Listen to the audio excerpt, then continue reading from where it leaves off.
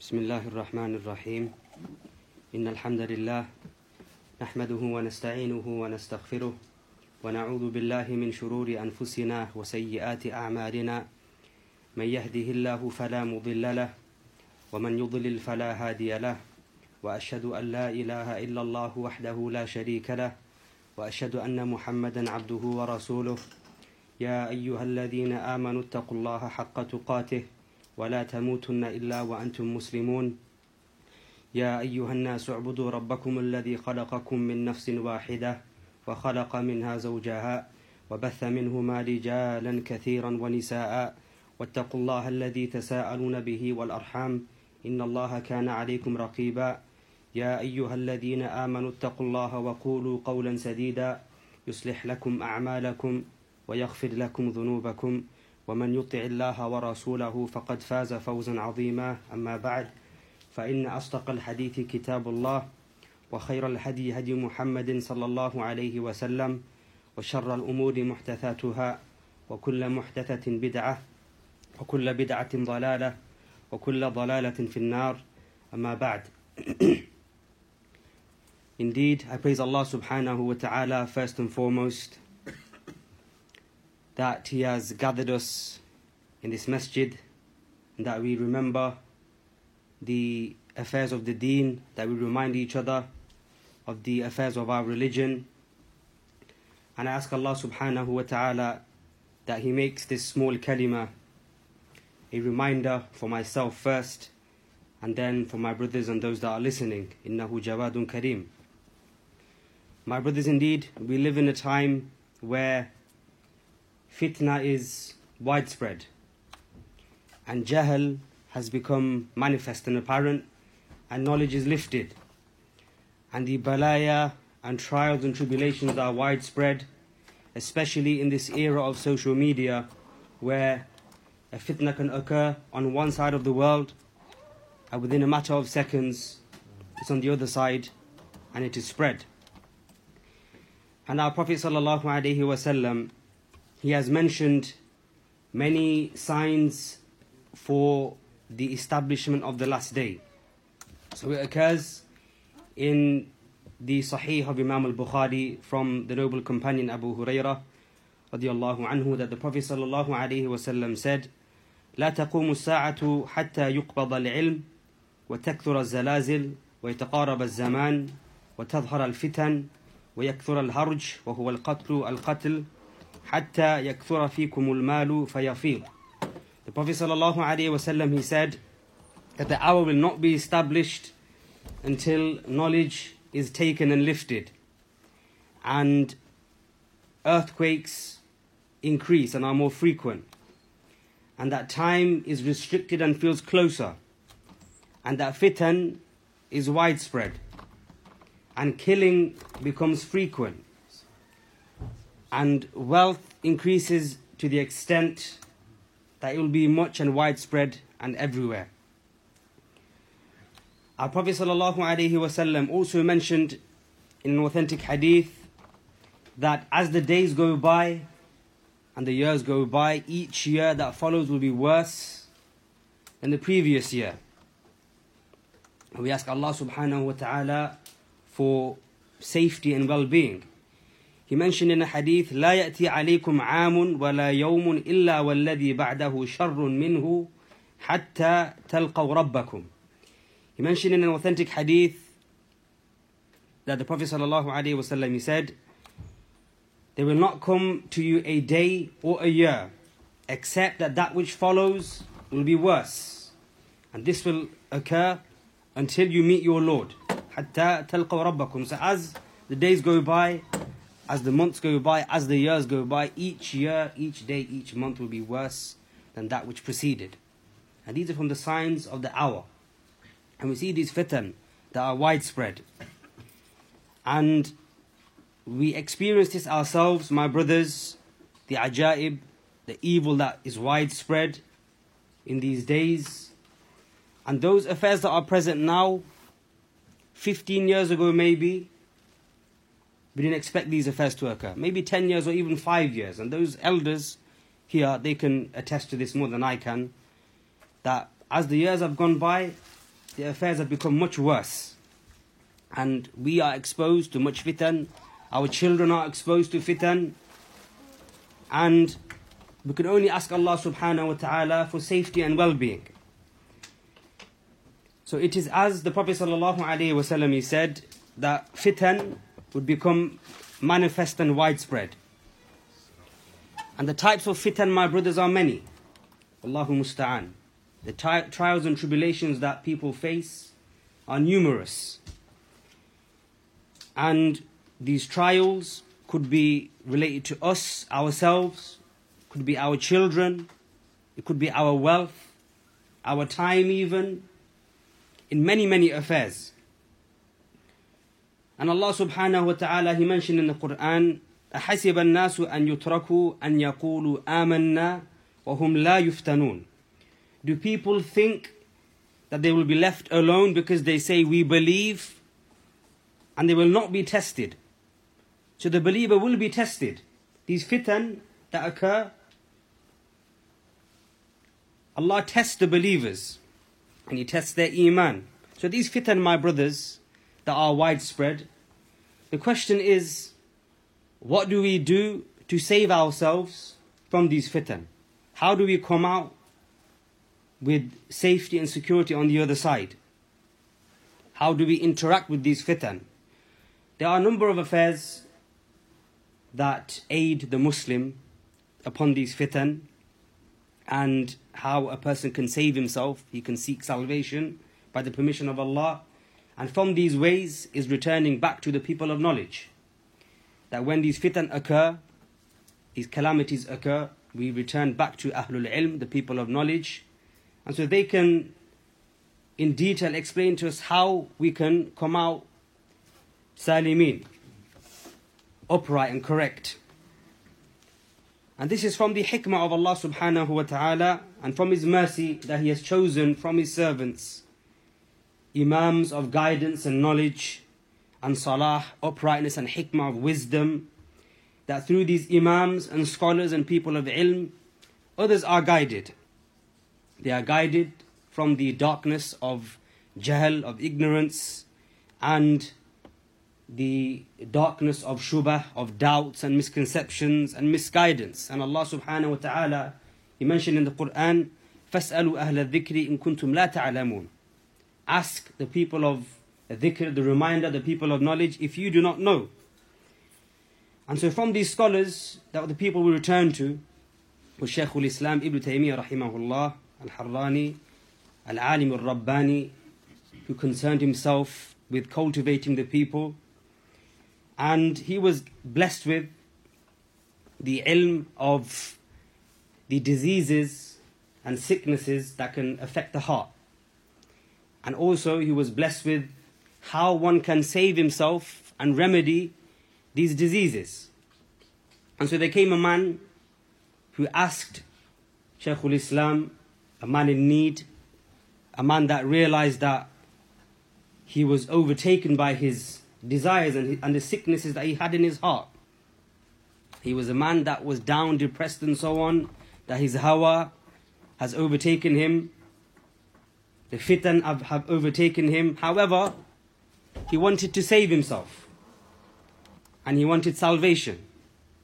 And so Shaykh Al-Islām, he gave a beautiful answer to this question, a tremendous answer, an answer that is concise but contains much benefit. And this answer is relevant to all times and all periods. And this answer from him, rahimahullah, applies to that which we find now in these days, from the evil that is widespread, the fitan that is widespread. So it occurs in Jami'ul Masail that Shaykh Al-Islām, he was asked, rahimahullah, Ma dawa'u man tahakkama fihi da. What is the cure for the one controlled by his sickness? وَمَا الْإِحْتِيَالُ فِي مَنْ تَسَلَّطَ عَلَيْهِ الْخَبَالِ. What is the solution for the one overcome by chaos and madness? وَمَا الْعَمَلُ فِي مَنْ غَلَبَ عَلَيْهِ الْكَسَلِ وَمَا الطَّرِيقُ إِلَى التَّوْفِيقِ. And the one that is overcome by laziness, what does he do? And what is the path to success? وَمَا الْحِيلَةُ فِي مَنْ سَطَتْ عَلَيْهِ الْحِيرَةِ. And what is the way out for the one overtaken by confusion?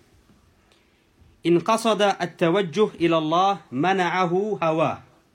If he wishes to turn to Allah, his desires prevent him.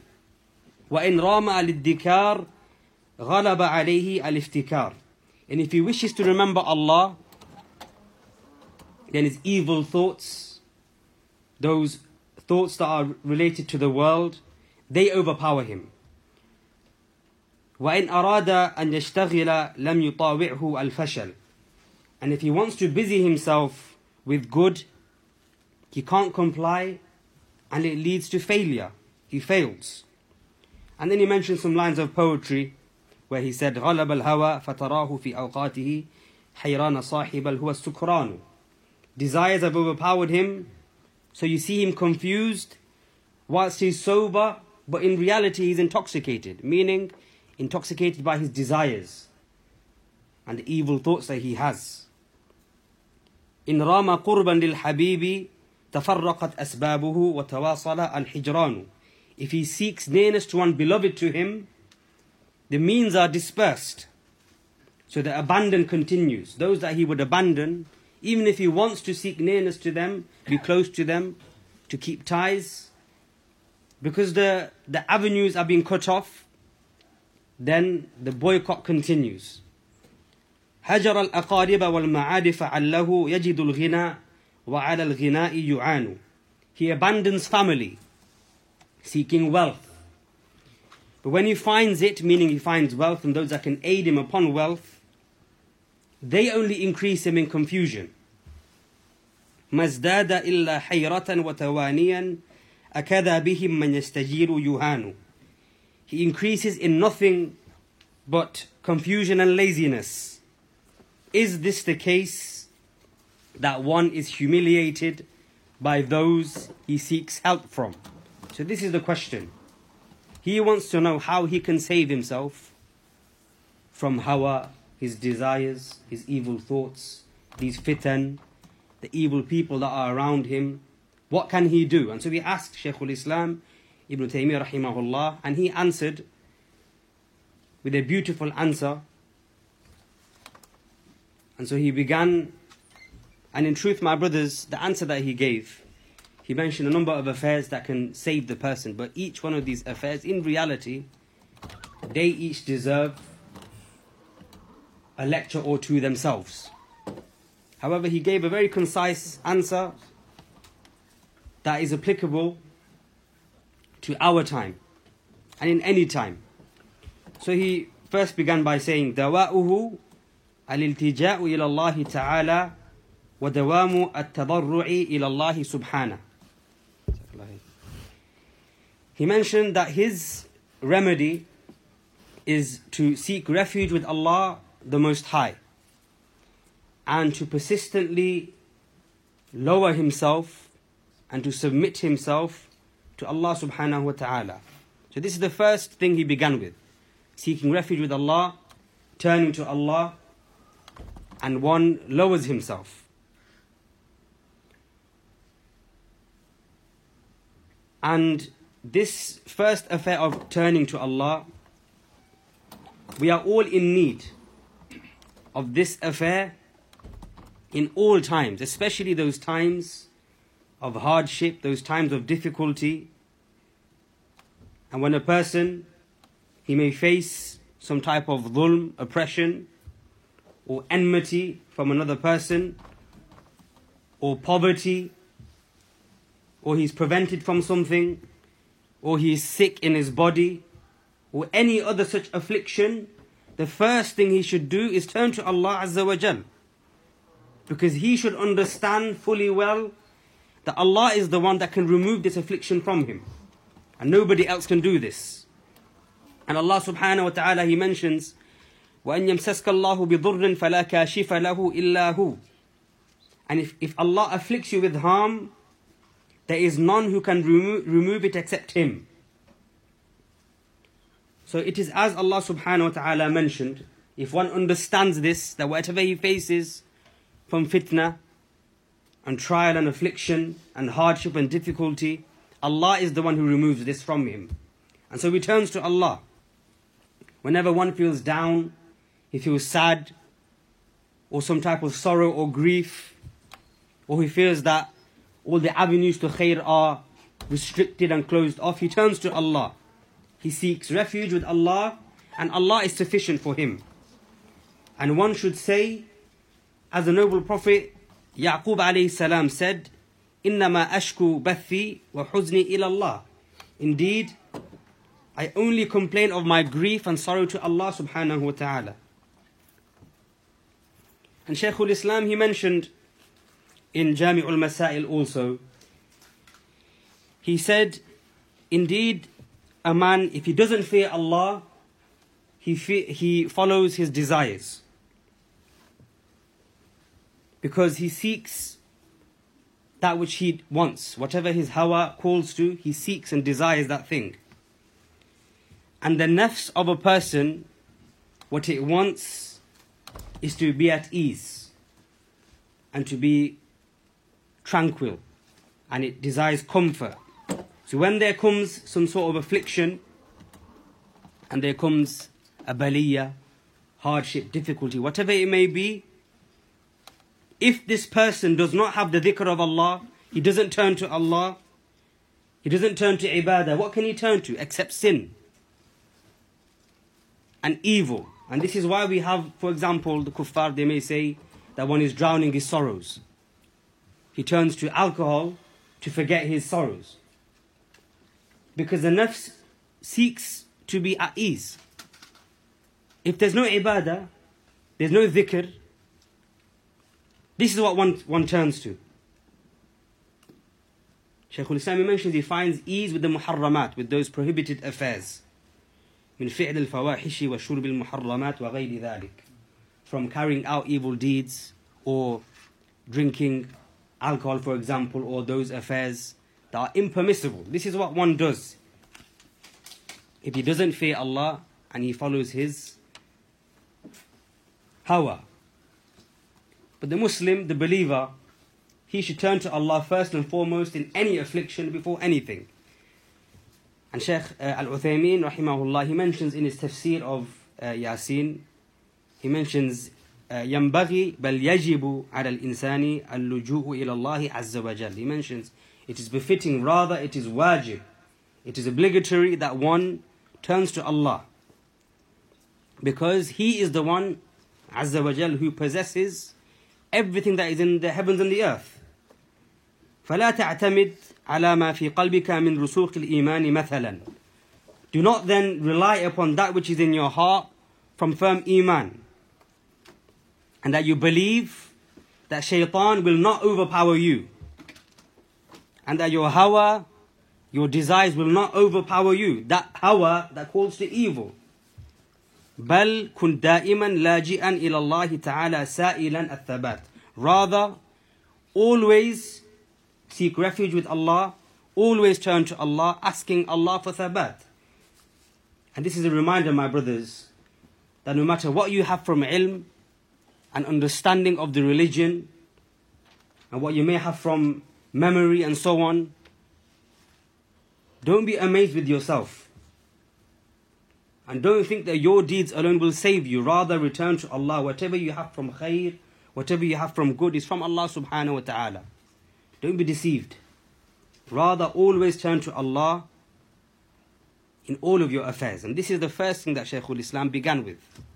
And then he mentions, وَالدُّعَاءُ بِأَنْ يَتَعَلَّمَ الْأَدْعِيَةَ الْمَأْثُورَةَ. And to supplicate to Allah, and that one learns those supplications that are reported in the sunnah of the Prophet sallallahu alaihi wasallam. وَيَتَوَخَّ الدُّعَاء فِي مَظَنِّ الْإِجَابَةِ. And he supplicates in those times where acceptance is more likely. مثل أو آخر الليل, such as the last part of the night, or the time between the adhan and the iqamah, or in sujood, and just before the taslim of the salah. In these times, one should supplicate more frequently, because these are the times that dua is accepted. So this is his second piece of advice, ad-dua. And the affair of dua, my brothers, is a tremendous and great affair. Dua is one who is weak, one who is da'if, and he knows that he is weak. And so he humbles himself, he lowers himself before his Lord, and he supplicates, he seeks aid from his Lord. And he raises his hands and he asks Allah. And Allah subhanahu wa ta'ala, he mentioned in the Quran, وَإِذَا سَأَلَكَ عِبَادِي عَنِّي فَإِنِّي قَرِيبٌ أُجِيبُ دَعْوَةَ الدَّاعِ إِذَا دَعَانِي فَلْيَسْتَجِيبُوا لِي وَلْيُؤْمِنُوا بِي لَعَلَّهُمْ يَرْشُدُونَ. And when my slave asks you concerning me, then answer them, I am indeed near to them by my knowledge. I respond to the invocations of the supplicant when he calls on me.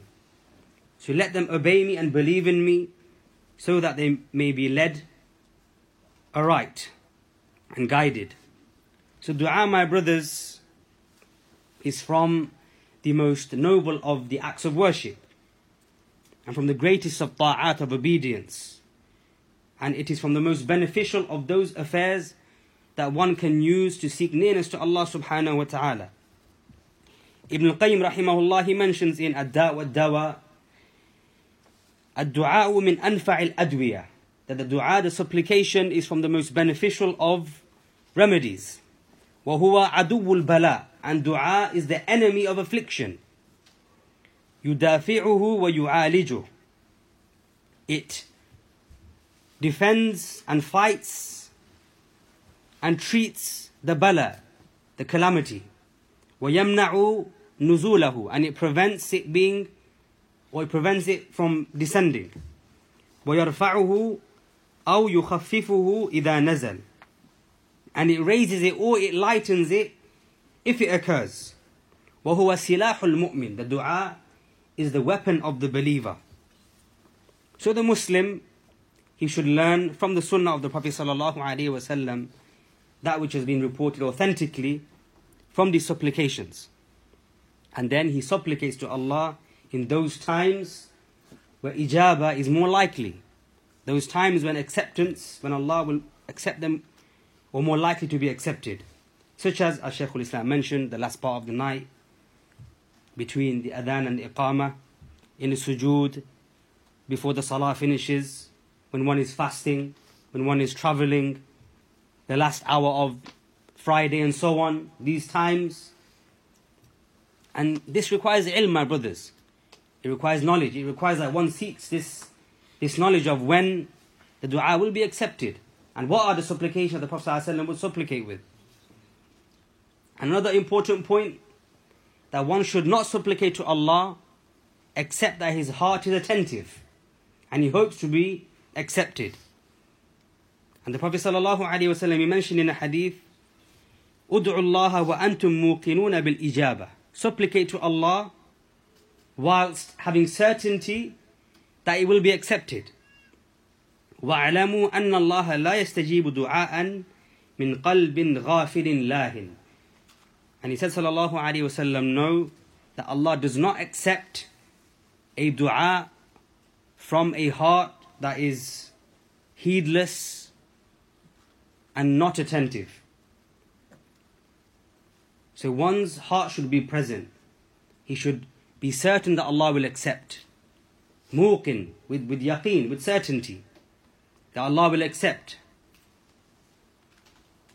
And Ibn al-Qayyim rahimahullah, he mentions, to add to this in Al-Fawaid, إِذَا اجْتَمَعَ عَلَيْهِ قَلْبُهُ وَصَدَقَتْ ضَرُورَتُهُ وَفَاقَتُهُ وَقَوِيَ رَجَاؤُهُ فَلَا يَكَادُ يُرَدُّ دُعَاؤُهُ. He mentioned rahimahullah, if one's heart is present when he supplicates, when he makes dua to Allah, his heart is there, it's attentive, it's present, and his need, he is true in his need. Whatever he desires from Allah, he is truthful in that need. And his hope is strong that he will have this dua accepted. His raja is strong. فَلَا يَكَادُ يُرَدُّ دُعَاءُ Then his dua will not be rejected. His dua will not be rejected. So this is the second advice that he gave, is that one supplicates with those ad'iyah that are ma'thura from the Prophet sallallahu alaihi wasallam, and he supplicates in times where dua will be more likely to be accepted. And then he mentions وَيَضُمُّ إِلَى ذَلِكَ الْإِسْتِغْفَارِ فَإِنَّهُ مَنْ اسْتَغْفَرَ اللَّهَ ثُمَّ تَابَ إِلَيْهِ مَتَّعَهُ مَتَاعًا حَسَنًا إِلَى أَجَلٍ مُسَمَّى. And he said, and add to that al-istighfar, to seek forgiveness from Allah subhanahu wa ta'ala. For indeed, the one who seeks forgiveness from Allah and then turns to Him in repentance, then Allah will grant him a good enjoyment for a term that is fixed and appointed. So this is the next piece of advice he gave, al-istighfar. You make dua and you make istighfar. And as we see this fitan now, in these days of ours, in these fitan, what does one seek? He seeks safety and security from these fitan, from these trials that we experience. And from those means, and from the greatest of means that one is saved from these fitan, is al-istighfar. By way of istighfar, sins are forgiven. By way of istighfar, one will attain barakah in his rizq. But one affair that we all must understand is that every affliction that we face throughout our lives, every evil, then they only occur because of our sins. Our sins are the reason. Al-Fudayl ibn Iyad, rahimahullah, he said, as it occurs in Hilyatul Awliya of Abu Nu'aym, وَإِنِّي لَا أَعْصِ اللَّهَ فَأَعْرِفُ ذَلِكَ فِي خُلُقِ حِمَارِ وَخَادِمِ. He said, rahimahullah, indeed, I disobey Allah, and I know that in the mannerisms of my donkey, my riding beast, and my servant. So whatever one may see from those around him, those interactions that are, or that he faces from others, if there are evil interactions, that one should understand first and foremost that it is because of his sins, because of his evil deeds. And if he understands this, then the only thing that leads to is istighfar. If you know that what you face is because of your sins, you will seek the forgiveness of Allah subhanahu wa ta'ala. And the one who ponders over the Quran and reflects, he will find that Allah subhanahu wa ta'ala has clarified in many verses the virtue of istighfar, the level and status of istighfar, in many verses. From them, وَاسْتَغْفِرُوا وَاسْتَغْفِرُوا اللَّهَ إِنَّ اللَّهَ غَفُورٌ رَحِيمٌ.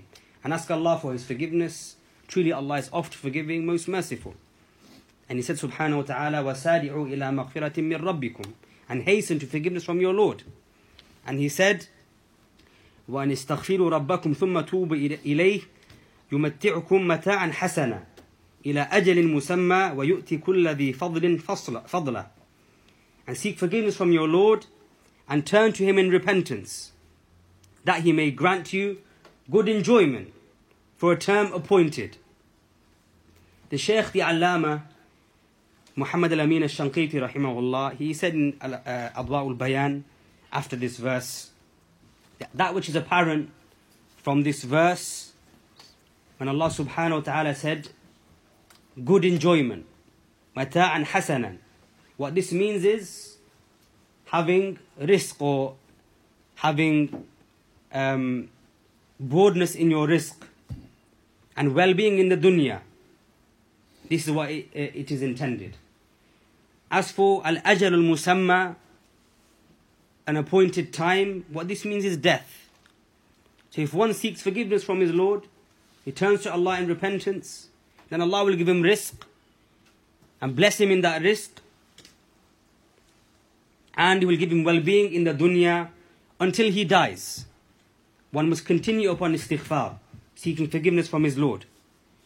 As for ahadith that speak about forgiveness, istighfar, then again in many ahadith the Prophet ﷺ made clear the fadl of istighfar, and that the Prophet ﷺ himself would persistently seek forgiveness from his Lord, even though his previous and future sins were forgiven. It's mentioned in Sahih Bukhari that he said, "Wallahi inni la astaghfirullah wa atubu ilayhi fil yawmi akthara min 70 marra." That indeed I seek Allah's forgiveness and I turn to Him in repentance in a day more than 70 times. Prophet ﷺ said this, more than 70 times. In another hadith, he said sallallahu alayhi wa sallam 100 times. And the Prophet sallallahu alayhi wa sallam was one whose previous and future sins were forgiven. So my brothers, if that is the case, should we not seek forgiveness from our Lord? Should we not seek forgiveness more than this? Be persistent. And this affair of istighfar, is it the case that one seeks forgiveness in one sitting? Is it just that one sits in one place and he says, Astaghfirullah? Al-Hasan al-Basri rahimahullah, he mentions, as narrated by Ibn Abi Dunya in At-Tawbah, أكثروا من الاستغفار في بيوتكم وعلى موائدكم وفي طرقكم وفي أسواقكم وفي مجالسكم أينما كنتم فإنكم ما تدرون متى تنزل المغفرة. He said rahimahullah, the great tabi'i, he said, seek Allah's forgiveness often in your houses and upon your dinner tables when you sit to eat, and when you are walking upon your paths, and in the marketplaces, and in your sittings, wherever you may be. For indeed, you do not know when Allah's forgiveness will descend. So it's not just a case of sitting in one place and saying Astaghfirullah. Wherever you may be.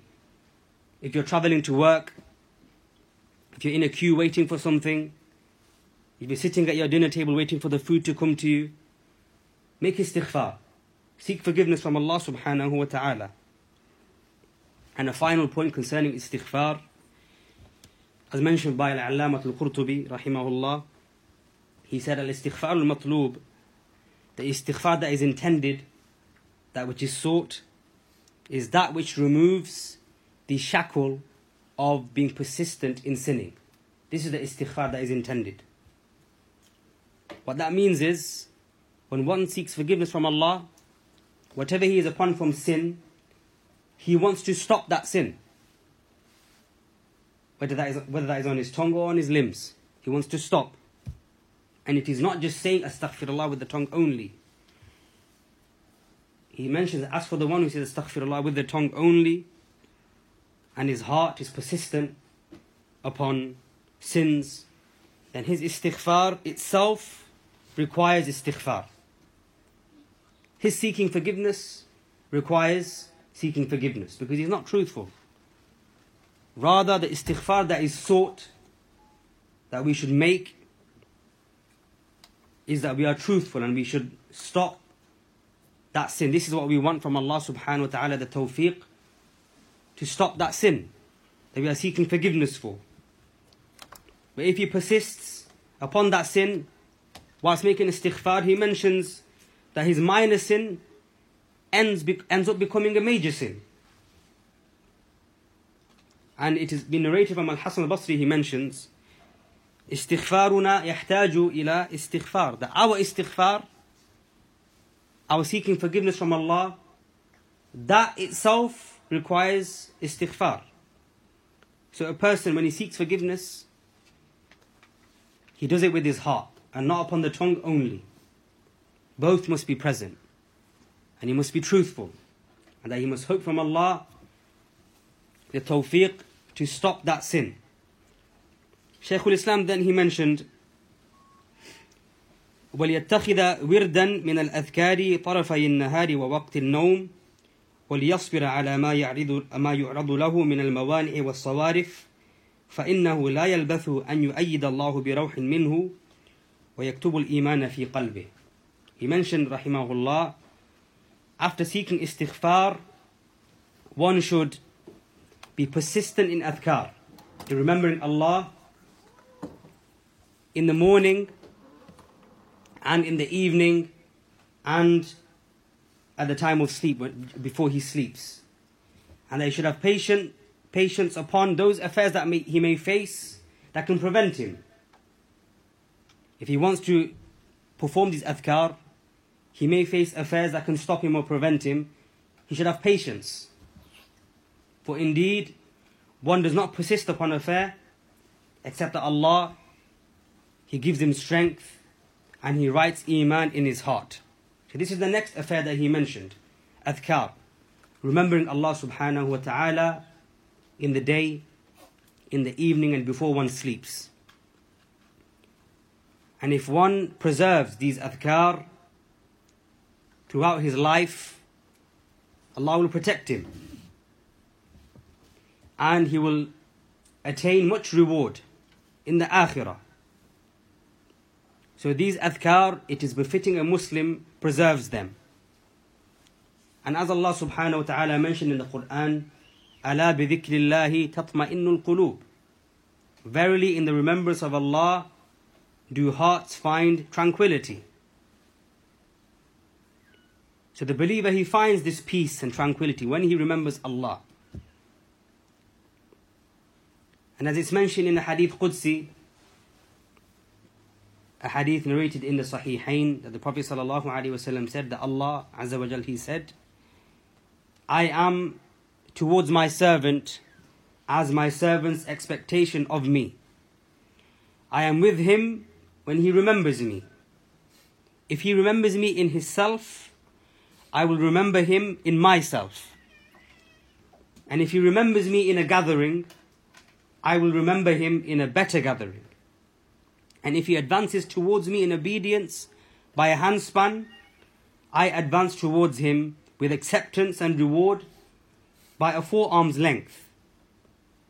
And if he advances towards me in obedience by a forearm's length, I advance towards him with acceptance and reward by an extended arm's length.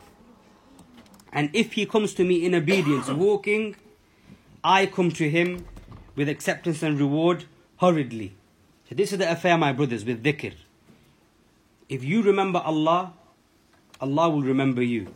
If you remember Allah in a gathering, Allah remembers you in a gathering that is greater and better. So one should persist upon these adhkar and strive and preserve them in those times. Adhkar in the sabah, as the ulama they mention, is after the Fajr prayer, or the time of Fajr.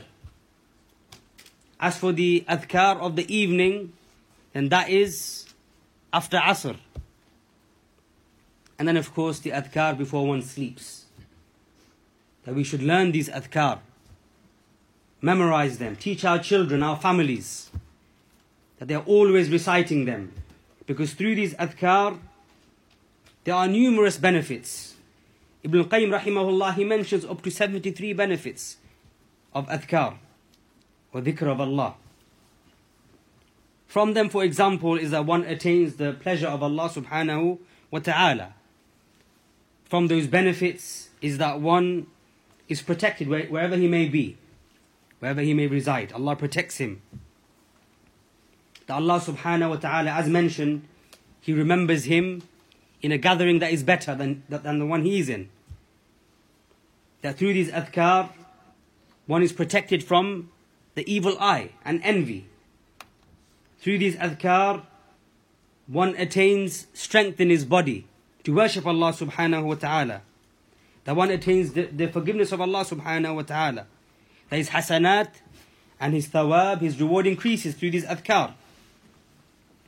And there are many, many other benefits, my brothers. The point being that the Muslim, he preserves them as much as he can. And he may face throughout the day those affairs that make him forgetful, but he still strives.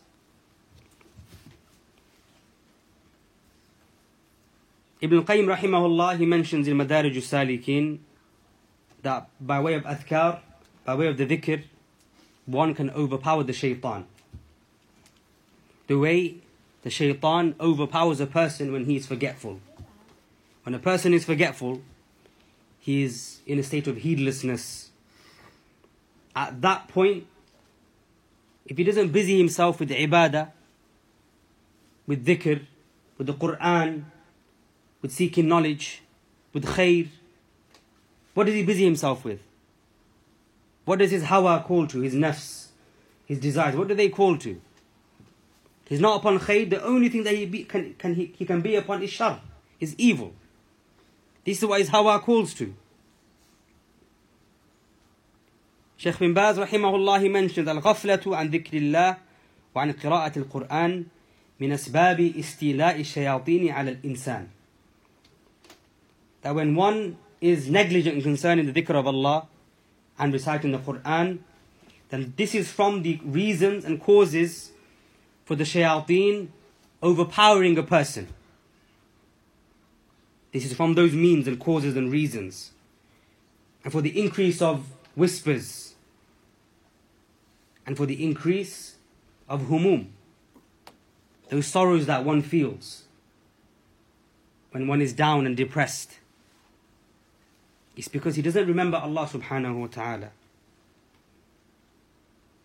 But this affair of dhikr, my brothers, is easy. It is light upon the tongue.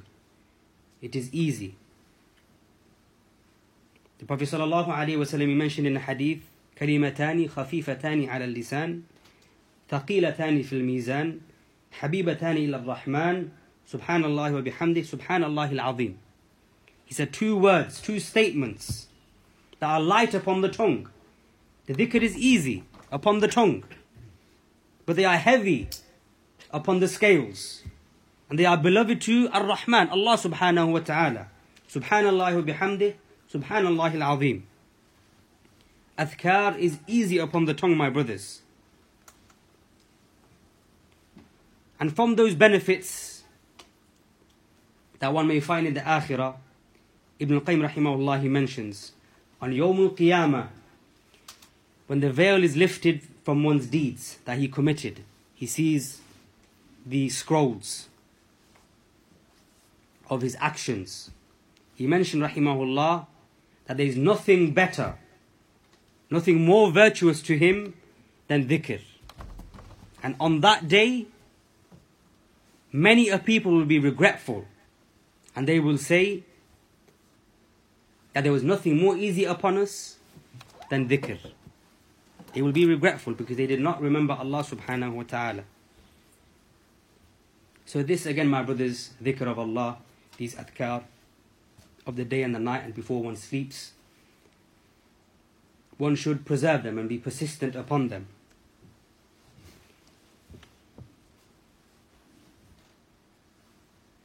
From those adhkar, for example, as it occurs in the hadith of Uthman ibn Affan radiallahu anhu, that the Prophet sallallahu alaihi wasallam, he said, there is not a servant who says in the day and the night, بسم الله الذي لا يضر مع اسمه شيء في الأرض ولا في السماء وهو السميع العليم 3 مرات لم يضره شيء. That if he says these kalimat in the name of Allah, who nothing can harm the person due to his name in the heavens and in the earth, if he says this 3 times, nothing will harm him. As the Prophet sallallahu alaihi wasallam said. Al-Qurtubi, he mentions, after mentioning this hadith, he said, هذا خبر صحيح. This khabar, this hadith, is authentic. وقول صادق. It is a statement that is truthful. It is true. And we know that it is true based upon experience also. And he mentions, indeed, I heard this hadith and I would act upon this hadith and nothing would harm me. Except for that day that I found that I was bitten by a scorpion on a night, and I reflected over my day, my deeds, what I had done. فَإِذَا أَنَا قَدْ نَسِيتُ أَنْ أَتَعَوَّذَ بِتِلْكَ الْكَلِمَاتِ. And he said that I had remembered then that I had forgotten to seek refuge with Allah with these words. And so he showed from experience that if one forgets these adhkar, he may expose himself to harm. And so again, my brothers, we teach ourselves, our families, our children, to be upon these adhkar. Shaykh Al-Islām, he then mentioned that the person وَلْيَحْرِصَ عَلَى إِكْمَالِ الْفَرَائِضِ مِنَ الصَّلَوَاتِ الْخَمْسِ بِبَاطِنِهِ وَظَاهِرِهِ فَإِنَّهَا عَمُودُ الدِّينِ. He mentioned, rahimahullah, that a person should strive and be diligent in completing the fara'id, the obligatory deeds. From that, the 5 daily prayers, inwardly and outwardly. فَإِنَّهَا عَمُودُ الدِّينِ. For indeed, it is the pillar of the religion. How does one establish the salah as it should be? How does one establish the salah? Shaykh Fawzani mentions in his explanation of Arba'in al-Nawawiyya, from those affairs, is that one, he performs the salah in its rightful time. Every salah has its rightful time. One performs them in that time. From those affairs is that one has khushu', and he is humble before his Lord. He recognizes that he's standing before his Lord, and he has khushu' and tuma'nina. He is at peace. From those affairs is that one, he carries out the conditions and the wajibat, the obligations and the pillars as they should be performed. From those affairs is that one performs the salah in jama'ah, in congregation. And he mentioned, hafidhahullah, why was the adhan legislated? If a man can pray wherever he wants to, he can pray at home if he wants to, what's the point of the adhan? Rather, man should pray the salah in the masjid. These are from those affairs that leads to one establishing the salah as it should be performed. Ibn al-Qayyim rahimahullah, he mentions in Al-Fawaid, he said that for the servant, he has in front of his Lord 2 standings. The servant has before his Lord 2 standings. The first standing is the standing of the prayer. And the second standing is when he will meet his Lord on Yawm al-Qiyamah. These are the 2 standings that he has. فَمَنْ قَامَ بِحَقِّ الْمَوْقِفِ الْأَوَّلِ هُوِّنَ عَلَيْهِ الْمَوْقِفُ الْآخَرِ. So if the one performs that first standing before his Lord as it should be performed, then the second standing will be made easy for him. وَمَنْ اسْتَهَانَ بِهَذَا الْمَوْقِفِ وَلَمْ يُوَفِّهِ حَقَّهُ شُدِّدَ عَلَيْهِ ذَلِكَ الْمَوْقِفِ. And if one, he is negligent concerning the first standing before his Lord, the salah, he does not give it its rights, then the second standing will be made hard for him and difficult. And then he mentioned the verse, وَمِنَ اللَّيْلِ فَاسْجُدْ لَهُ وَسَبِّحْهُ لَيْلًا طَوِيلًا إِنَّ هَؤُلَاءِ يُحِبُّونَ الْعَاجِلَةَ وَيَذَرُونَ وَرَاءَهُمْ يَوْمًا ثَقِيلًا. He mentioned, and during the night, prostrate yourself to him, meaning Maghrib and Isha, and glorify him a long night through, meaning tahajjud. Verily these, meaning the kuffar, they love the present life of this world and put behind them a heavy day, meaning Yawm al-Qiyamah. This is the affair of the salah, my brothers. That he stands before his Lord and he recognizes this, and he will be asked concerning this standing, and he will make the second standing easy. And the Prophet sallallahu alaihi wasallam, he mentions, Allah subhanahu wa ta'ala mentions in the Quran, إِنَّ الصَّلَاةَ تَنْهَى عَنِ الْفَحْشَاءِ وَالْمُنْكَرِ. Indeed, the prayer prevents from al-fahsha and al-munkar. The prayer prevents one from evil, from lewdness, from sins. This is the affair of the salah. And Shaykh Al-Islām ibn Taymiyyah rahimahullah, he said, الصلاة إذا أتى بها كما أمر نهته عن الفحشاء والمنكر. If one performs the salah as he was commanded to perform the salah, it will prevent one from evil deeds. If it doesn't prevent him then that is a proof that he is negligent concerning his salah. And he's wasting away some of the rights of the prayer. And this is where Allah subhanahu wa ta'ala said, فَخَلَفَ مِن بَعْدِهِمْ خَلْفٌ أَضَاعُوا الصَّلَاةِ. Then there has succeeded them a posterity, a group, a progeny, who have given up the salah. They gave up the salah. How did they give up the salah? Shaykh Al-Islām said, التَّفْرِيطُ فِي وَاجِبَاتِهَا وَإِن كَانَ يُصَلِّيهَا. How does one give up the salah? He is negligent concerning the salah, the wajibat, even if he prays. So one must perform the salah as he has been commanded. Shaykh Fawzani says, Hafidahullah, that the salah that is sahihah, that is correct, has an effect upon the person and his a'mal and his suluk and his mannerisms. And he mentions this verse, Inna salata tanha anil fahsha'i wal munkar. Indeed, the salah prevents from evil and sins and lewdness. And then he mentioned that the one who prays with an attentive heart and with khushu', and he bears in mind the greatness of Allah subhanahu wa ta'ala, this is the person that when he prays, his salah will benefit him. And his salah will prevent him from evil. And he will attain from this salah success. As for the one who prays suriyatan, just on the outside appearance he's praying salah, without his heart being there, without khushu', his heart is in one place, and his body is there standing, but his heart is in another part of the world, he's thinking about something else, then this person will not attain any benefit in his salah.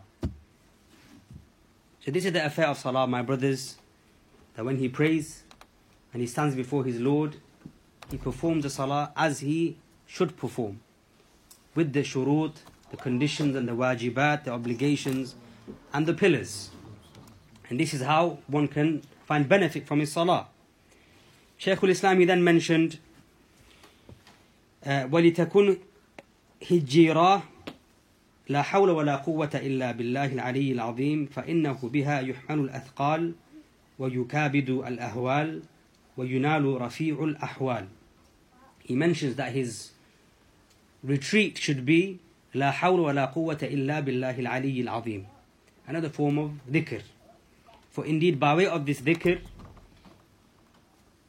he will be able to bear and burden much from affliction, those affairs that he sees that may be terrifying and harmful, they will be removed and he can burden this, and he will attain loftiness.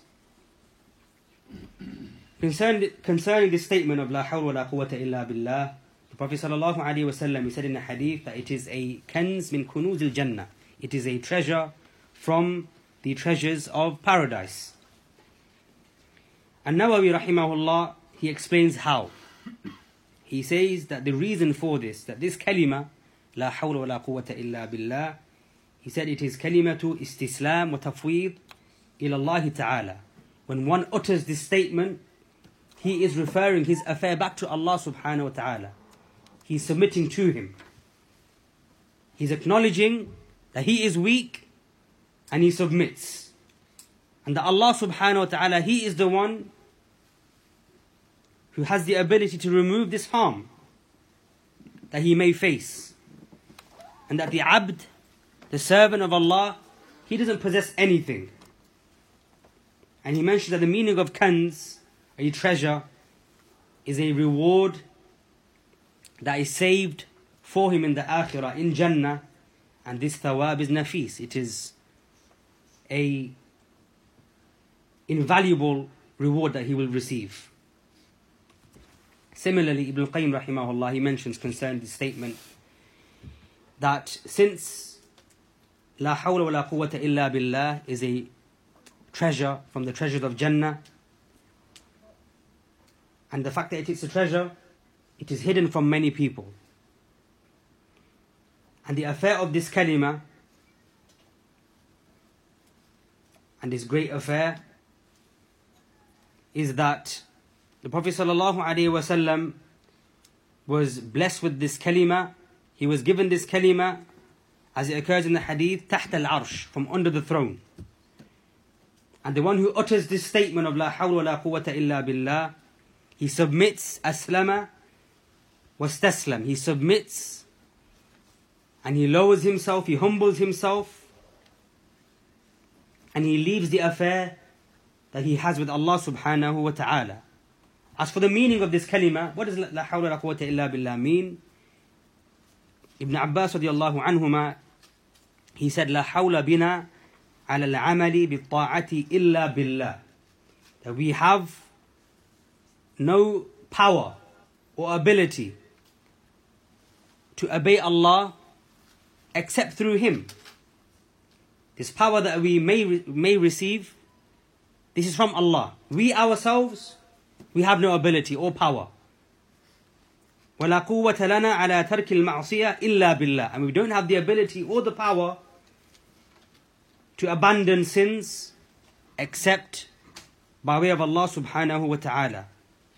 And so this statement, my brothers, it reminds us again and it reiterates that we are du'afa, that we are weak. That we are weak. That man is weak. That we possess nothing. Whatever we have from khair, it is from Allah subhanahu wa ta'ala. And if any harm is repelled or removed, it is by way of Allah subhanahu wa ta'ala and not from our own hands and from our own deeds.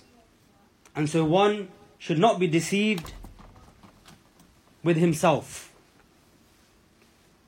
that he may have some ilm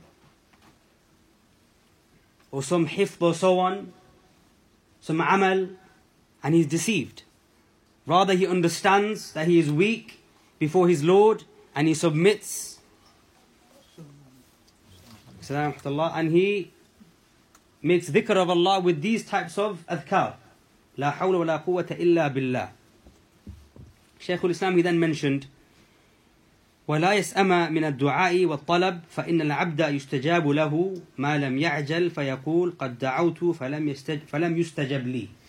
He mentions that one should not be fed up of making dua or seeking from Allah subhanahu wa ta'ala, for indeed the servant is given and accepted, his dua is accepted as long as he's not hasty.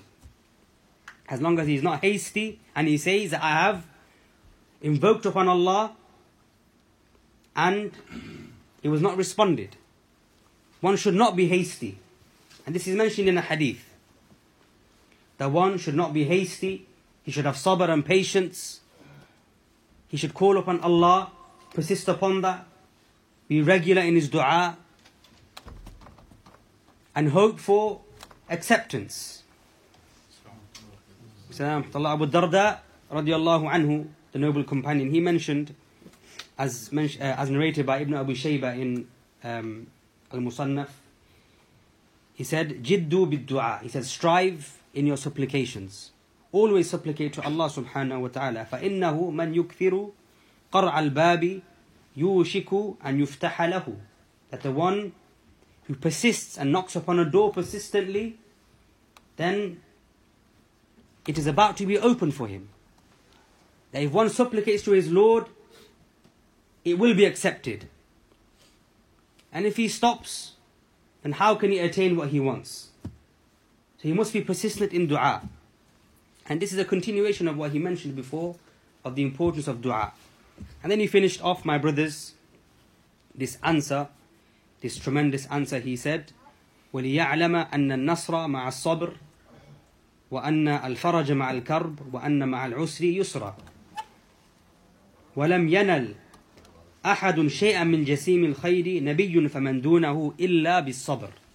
He said that he should know that aid and victory comes with patience, and that one is saved from his difficulties. This comes after hardship, and that ease comes after hardship, and that one does not attain anything from good whether that is a prophet or those below them, except through as-sabr, except through patience. So the last advice he gives is that one has sabr. And every other advice that he gave before this, dua, istighfar, al-luju, adhkar, the fara'id, all of them require sabr. All of them require patience. What is sabr, my brothers? Ibn Qayyim rahimahullah, he mentions in Al-Wabil As-Sayyib, he said that sabr is habsu al-nafsi an al-tasakhuti bil-maqdur, wa habsu al-lisani an al-shakwa, wa habsu al-jawarihi an al-ma'asiyah, kal-latmi, wa shaqi al-thiyab, wa natfi al-sha'r, wa nahwi dhalik. He mentioned that sabr is habsu al-nafsi an al-tasakhuti bil-maqdur, that sabr is to withhold and refrain from being displeased with that which is decreed by Allah subhanahu wa ta'ala. And it is to withhold the tongue from complaining, of course, to other than Allah. And to withhold the sins, withhold the limbs, from sins, from ma'asiyah, such as striking the cheek, or ripping off of clothes and pockets, and ripping out and pulling out hair. Those actions that were from the time of Jahiliyyah, when they were distressed, they would do these affairs. They would shout out, they would strike their cheeks and beat their cheeks, they would rip their clothes, they would rip their hair out. All of this shows that one does not have sabr. And then he mentioned, rahimahullah, that sabr revolves around these three pillars that he's mentioned. And if the abd, he carries out, salam rahmatullah, this affair of sabr as he should, then an affliction becomes for him a blessing. A calamity becomes a gift for him. That which he hates and dislikes become that which is beloved to him. And he mentions, indeed Allah subhanahu wa ta'ala does not test the person to destroy him. This is not why one is tested, so Allah destroys him. Rather, he is tested to see what his patience is like, what his ubudiyyah is like, his servitude. How does he worship Allah? This is why he's tested. فَإِنَّ لِلَّهِ تَعَالَى عَلَى الْعَبْدِ عُبُودِيَّةً فِي الضَّرَّةِ. For indeed, for Allah, He has upon His servant servitude in times of hardship, the way He has ubudiyyah in times of ease. Meaning, not only should one worship Allah in times of ease, rather he worships Allah in all times, in ease and in hardship.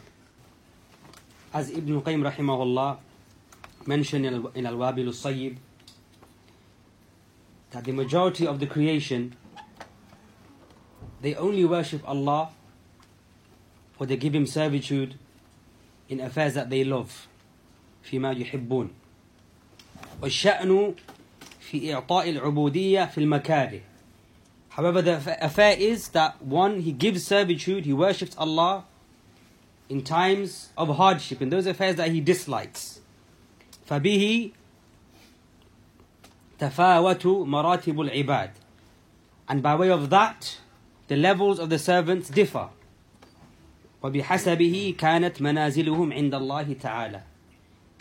And due to that is what will determine the level and rank of the servants according to Allah subhanahu wa ta'ala. That one worships Allah not only in times of ease, not only in times of hardship, but he worships Him in times of ease. He remembers Him in times of ease as well.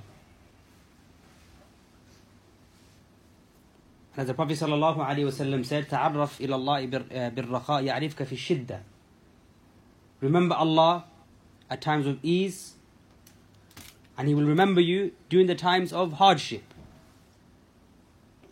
And concerning the calamities and afflictions, Allah subhanahu wa ta'ala, He said, وَلَنَبْلُوَنَّكُمْ حَتَّى نَعْلَمَ الْمُجَاهِدِينَ مِنْكُمْ وَالصَّابِرِينَ. That indeed we test you until we know those that are mujahideen, those that strive from you, and those that are sabirin, those that are patient. And as we know, my brothers, as-sabru, patience is 3 types. Patience upon the obedience of Allah subhanahu wa ta'ala, that when he performs salah and he fasts and hajj and he gives zakat, he has sabr upon that. And patience, the second type is patience from sinning. That to refrain from a sin, even though the desires call to that, requires patience. And the third type is having patience upon those affairs that Allah has decreed, such as sickness and affliction and illness and harms and so on. These are the 3 types. And that one has sabr in all of these affairs. And as Allah subhanahu wa ta'ala, He mentioned, فَاصْبِرْ إِنَّ الْعَاقِبَةَ لِلْمُتَّقِينَ. He said, so have patience indeed. The end outcome that is good is for the muttaqeen, is for the believers, those that have taqwa. So my brothers, in all of these affairs, have sabr. In your salah, in your dua, in your istighfar, your adhkar, whatever it may be, have sabr, have patience. For indeed, the end outcome is for the believers. And then Shaykh Al-Islām, he finished off by praising Allah subhanahu wa ta'ala. And so this answer that he gave, my brothers, a concise answer for these afflictions, but it is beneficial and applicable to all times, and it is something that we should refer to often, this type of answer that he gave, and ask Allah subhanahu wa ta'ala that He blesses us with those affairs that he mentioned, and that He gives us tawfiq to that which He is pleased with and loves from speech and actions. For indeed, He is Jawadun Kareem. Wa sallallahu wa sallam ala nabiyyina Muhammad wa ala alihi wa sahbihi ajma'in.